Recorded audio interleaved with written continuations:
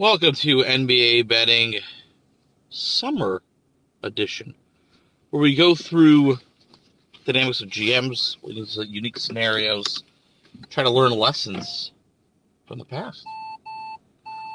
Today we're going to talk about the baby Bulls, the post-Jordan Chicago Bulls. This was an interesting case study because there's a couple of things that we learned about this. First off, it's funny that we pair this in the same week as talking about the Celtics, because the Celtics' failures in the 90s loomed over the NBA. Like, a lot of people looked at that as like lessons that they didn't want to do. It's pretty interesting. We don't want to be like the Celtics, right?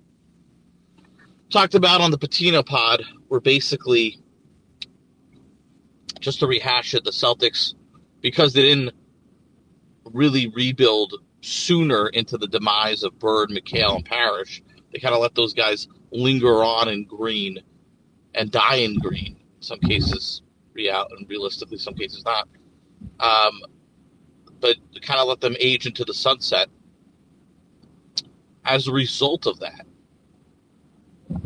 they had a decade of purgatory and bad, not like first round and out, like 10th, pick in the draft.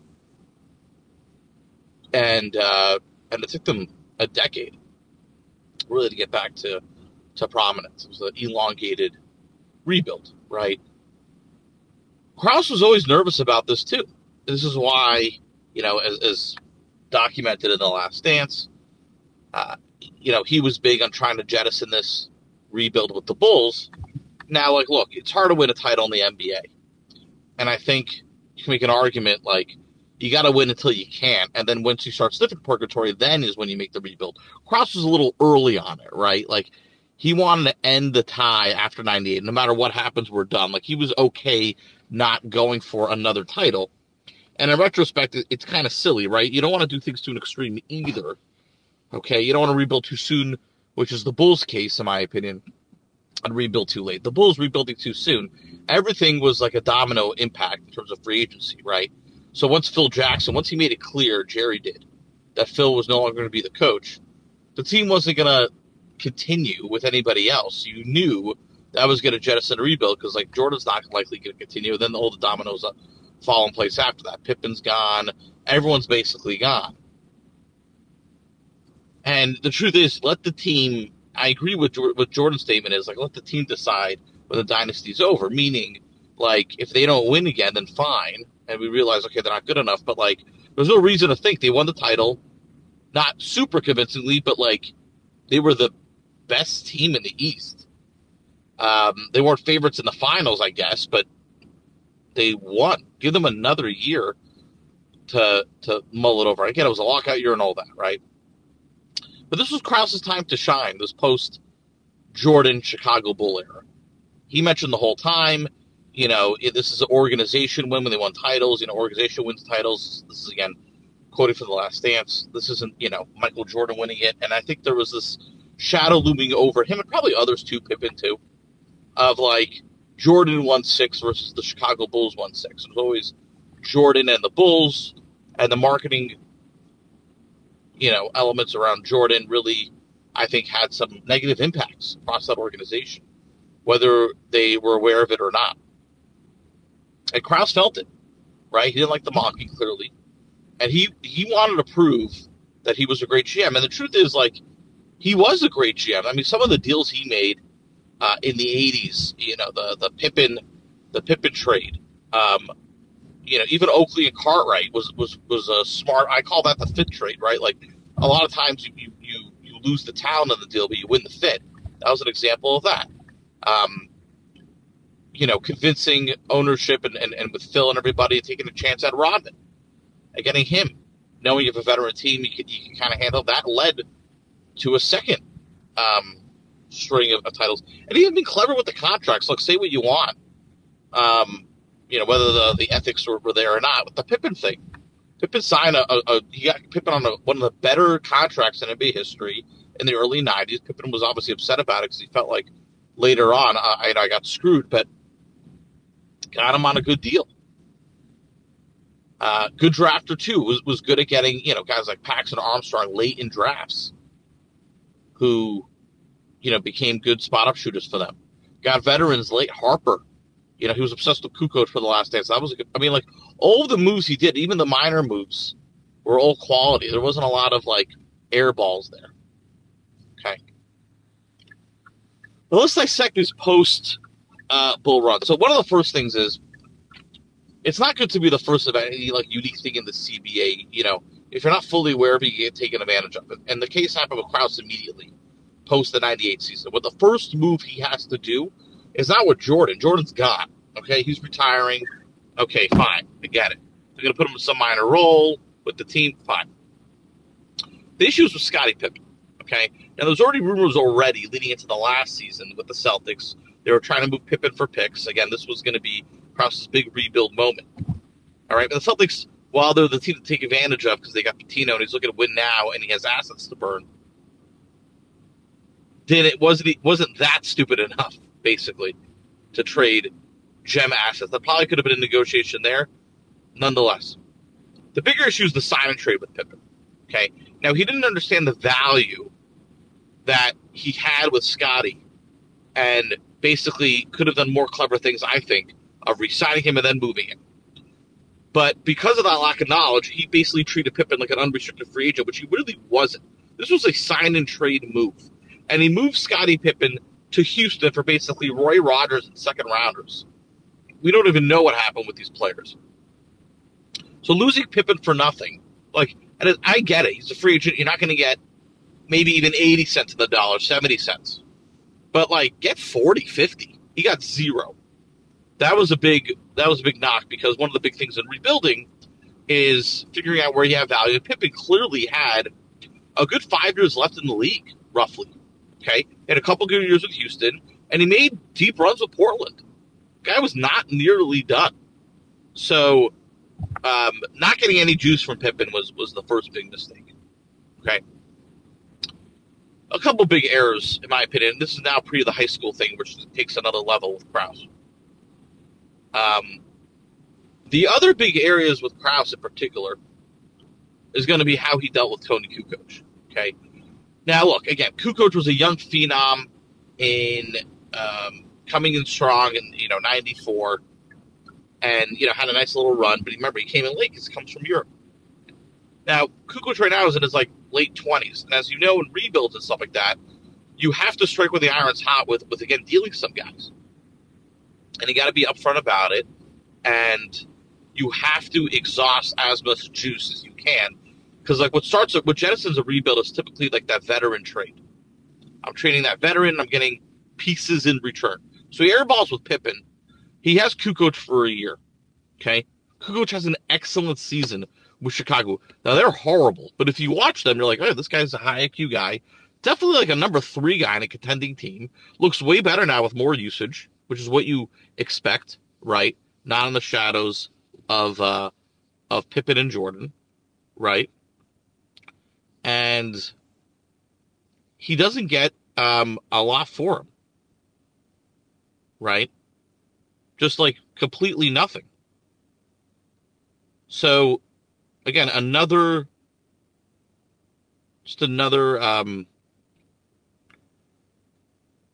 real air ball there. Really nothing for Kukoc. Kukoc kind of goes away to free agency and gets Atlanta picks him up. And he floats around Milwaukee and Philly eventually, but again, so not getting anything, and he knows the guy's a pending free agent, probably not going to re-sign him because you're not good, isn't great. Now, losing other free agents for nothing, fine. But he doles out this just horrible team with the post-Kukoc Bulls. So he's got Kukoc for a year, then afterwards, it's really bad. It's basically the veteran holdovers who are old free agents. This is an expansion team that he has. So fine. So now what happens is if you don't use your vets and trade them for assets, you are an expansion team. Because you got nothing for it, you have nothing left. The team he had left was basically Randy Brown free agent, Dickie Simpkins free agent, Jason Caffey, Rusty LaRue, just a Corey Benjamin, a who's who of just what? like nothing. So he has his first mark, and the team is just awful. And the problem is also, like, you have to be bad at the right moments, right? So, like, you got to look at drafts. Is a top 3 draft or not? And analyze sometimes some stuff that way.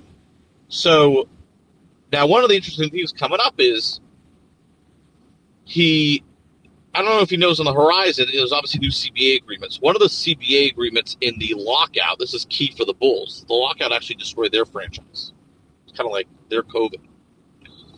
One of the things that happened in the lockout is they changed the age of draft eligibility. This is huge for the Bulls franchise and huge for Krause, right? So now you could be 18 and coming out. Okay, now before, there was not as much acceptance of it. You had a couple guys come, obviously. It kind of starts again, KG, and then, it kind of just gets more accepted because now there's more guaranteed contracts with the first rounders coming out, where before you had to negotiate your contract. So, I would say the age limit already existed. There were a lot of come out when you're 18. What changes, in my opinion, in that 99 lockout, which jettisoned more high school guys coming out, it was the contract rules. So basically, what happens in the lockout is they allow for the veteran minimum to increase. They have a standard rookie scale. So before, for example, like the Warriors negotiated with Chris Webber when he was drafted, which is one of the reasons why they moved him earlier than they did. There wasn't this like rookie guaranteed deal. But now after coming out, it's like, well, hold on a second. If I could be a first round pick, that's immensely valuable because I'm going to get a guaranteed 4-year deal. And if you're a high schooler and the agent's telling you, like, look, I'm getting a guarantee you're going to be drafted in the first round, why would I take the risk of going to college if I'm not that good? Something happens and I move to the second round. One of the hands were 2 in the bush. And the 4-year deals are still like $3-4 million a year. I'm getting a guaranteed $15-20 million. I mean, I'm set for life. Why risk that for a year in college? So it gets into effect, but I don't think it gets into effect quickly enough for that first class to adapt. Right? And that first class being the Elton Brand class. So the Elton Brand class is drafted in this post-lockout world. Okay? There's basically this Aloe Candy year, and then there's the Brand year. Bulls are horrible, as we note, and they get Elton Brand in the draft. Great, Kukoc is gone. Now let's start the rebuild. We're an expansion team, but we have Elton Brand. Okay? Elton Brand wins Rookie of the Year. Obviously, he's the only somewhat decent player on just a still horrible team. I'm going to give, Krause some credit. Now, what Krause does that's weird in the rebuild, too, is I noted this before. He's focusing completely on draft picks and building out these drafts, okay? And he did that before. I get it. He did draft day deals. He swindles and deals well on the draft. What he's not good at is moving veterans and figuring out when to move them, right? Or even guys who are like youngish veterans.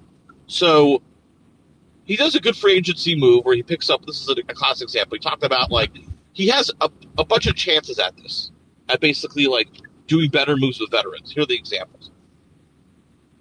He has Kukoc, gets nothing for him, Pippen nothing for him. And then he gets Brent Barry. Brent Barry gets from the Clippers. Again, you now on your team, when you're an expansion team in that situation, you can take stabs at guys who are underserved in their current roles, give them higher usage, and then increase their value. But if you increase their value and you're obsessed with picks, you better move them for picks, or else you lose them for nothing. And what happens with Brent Barry is the same situation that happened with Pippen and Kukoc. He gets Barry.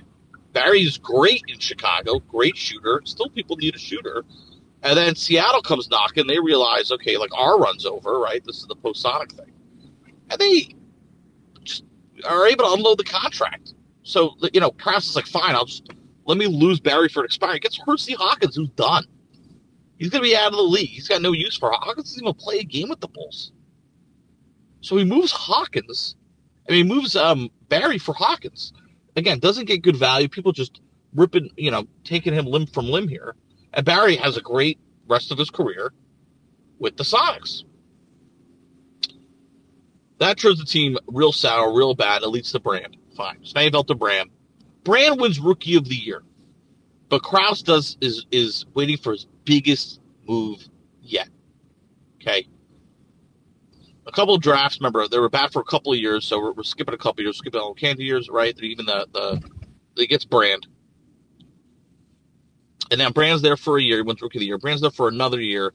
Is still very good. He's a pseudo all-star. He's like a 20-10 big, right? But the Bulls don't go anywhere that second year with Brand. They go nowhere. And a lot of the reasons why they go nowhere is because they kind of crap on the draft. So the Kenny Martin draft, that's a bad draft for everybody. Again, one of the Bulls' issues is just unluckiness. They rebuild around probably one of the worst draft periods in NBA history, just like that 4-year span, right, where there's some good players in that draft, I should say, but at the top, the players aren't that good. So meaning, like, they get Brand's good, but like in that same draft, you have, some other talents, and then they don't get Paul Pierce, Nowitzki, those guys in the Al Candy draft. You fast forward another draft, there's a Kenny Martin draft. Great. They have Marcus Fizer, who's awful. Okay. So now he goes through basically 2 lotteries and air balls in those lotteries. Right? Just completely air balls. Now, in one of them, the Al Candy one, you're still ending up with like Ron Artest, who's good, but like it took Artest actually a decent while to really be good. Wasn't looking good in a Bull uni. Okay. And, he's not good right away, I should say. And like he feels soured, I guess, from that experience. Jamal Crawford, getting that pick, right? He's a good pick. But again, like Jamal Crawford looked like a nice talent, but like a flash in a pan. Like, is this guy kind of like Jalen Green now, right? Like, it's hard to get consolidated, concise guys. You're not going to get the Hall of Famer in every single draft. You have to make these other shrewd moves to move around him, and that's the problem with Krause. He's thinking very top-heavy. It's either like star player or bust via the draft, or else I don't know what to do with him. And he didn't do a good job of like structuring the roster around players within his own draft fund. This was to the 2001 draft. What are the crazier moves that happened? The Krause pulls. So the Bulls have the 4th pick. The Clippers have the 2nd pick in this draft. Okay. The Wizards have the 1st pick. The Wizards this is the high school draft now, as we talked about, the new collective bargaining agreement. All these high schools now come out because they're going to get guaranteed money. This is the ramifications of that lockout a couple of years earlier. And Krause takes a swing for the fences like no other. He's got Elton Brand, who's only played 2 years. And I'm all for trading a value high, right? And he sees Brand, he's like, you know what? I'm going to double down on the rebuild. Because he wants to convince us. This is a conceited move on Krause. He wants to prove to the world that he's the greatest GM. And the way he's going to do that is find this gem in the draft and do a crazy franchise-altering move. Right? Instead of like building slowly with Brand, he goes for the gusto. And he moves Elton Brand to the Los Angeles Clippers for the 2nd pick of the draft. Oh, he takes Tyson Chandler with that pick. It's a good pick. But he gets Eddie Curry with his own pick. And then now the Bulls go from like baby bull and cute, but they get worse. I mean, just the IQ, the level of IQ is off the charts. And now they have this roster filled with like hotheads like Artest, Crawford, just a lot of youth. Curry, Chandler. And the team just makes no sense. But he also has a string of unluckiness too. He's bad with a couple of drafts. This leads to another bad season. And then look at the Clippers. This actually turns them around. They have Brand there. They do another move against Sam Cassell. Now the team's making the playoffs. This could have been you, Krause, if you built slowly. The next season, Bulls get unlucky again. They're one of the worst teams, but they get the 2nd pick. Yeah, this is the Yao Ming draft. Okay, if you might recall. And then in that draft, they pick up Jay Williams, who, look, I mean, people thought he could be the number 1 pick. There was some even question there.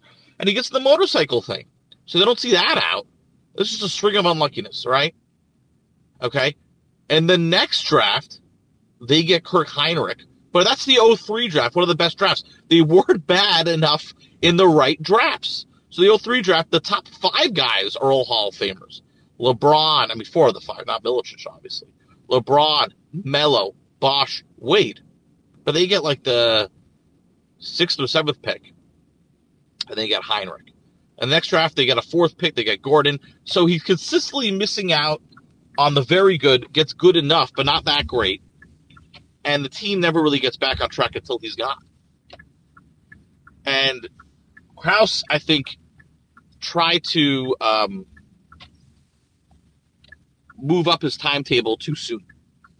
Right? This is an element of like, I love the rebuilds, I get it, but he lets his ego get out of the way. And I think the lessons to learn here is like, there's a way to build. You got to build the right way, and you got to do both. You got to be 360 on it. You got to do the drafting rebuild combined with getting the right veterans and maxing out the value there. Krause is only focused on the top heavy because he's trying to flip the franchise quickly and come out like he's the brilliance person, all of it. Got to take your ego away. And I think all of this was costly because now if you flip the script a little bit, easy to play, hindsight's 2020, I get it. But if you let the Bulls play out their roster, you let Jordan, Pippen kind of go into the sunset, maybe it's 2 more years. And you start your rebuild right afterwards.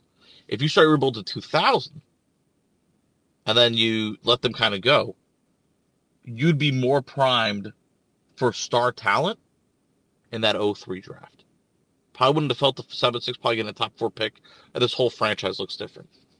But it's a really interesting thing. And look, the Bulls got unlucky, I get it, but it's an interesting tale of the post-Jordan Bulls and what could have been if you had someone in there that let this team play it out, wasn't as conceited at the helm, and didn't get their emotions get the best of it.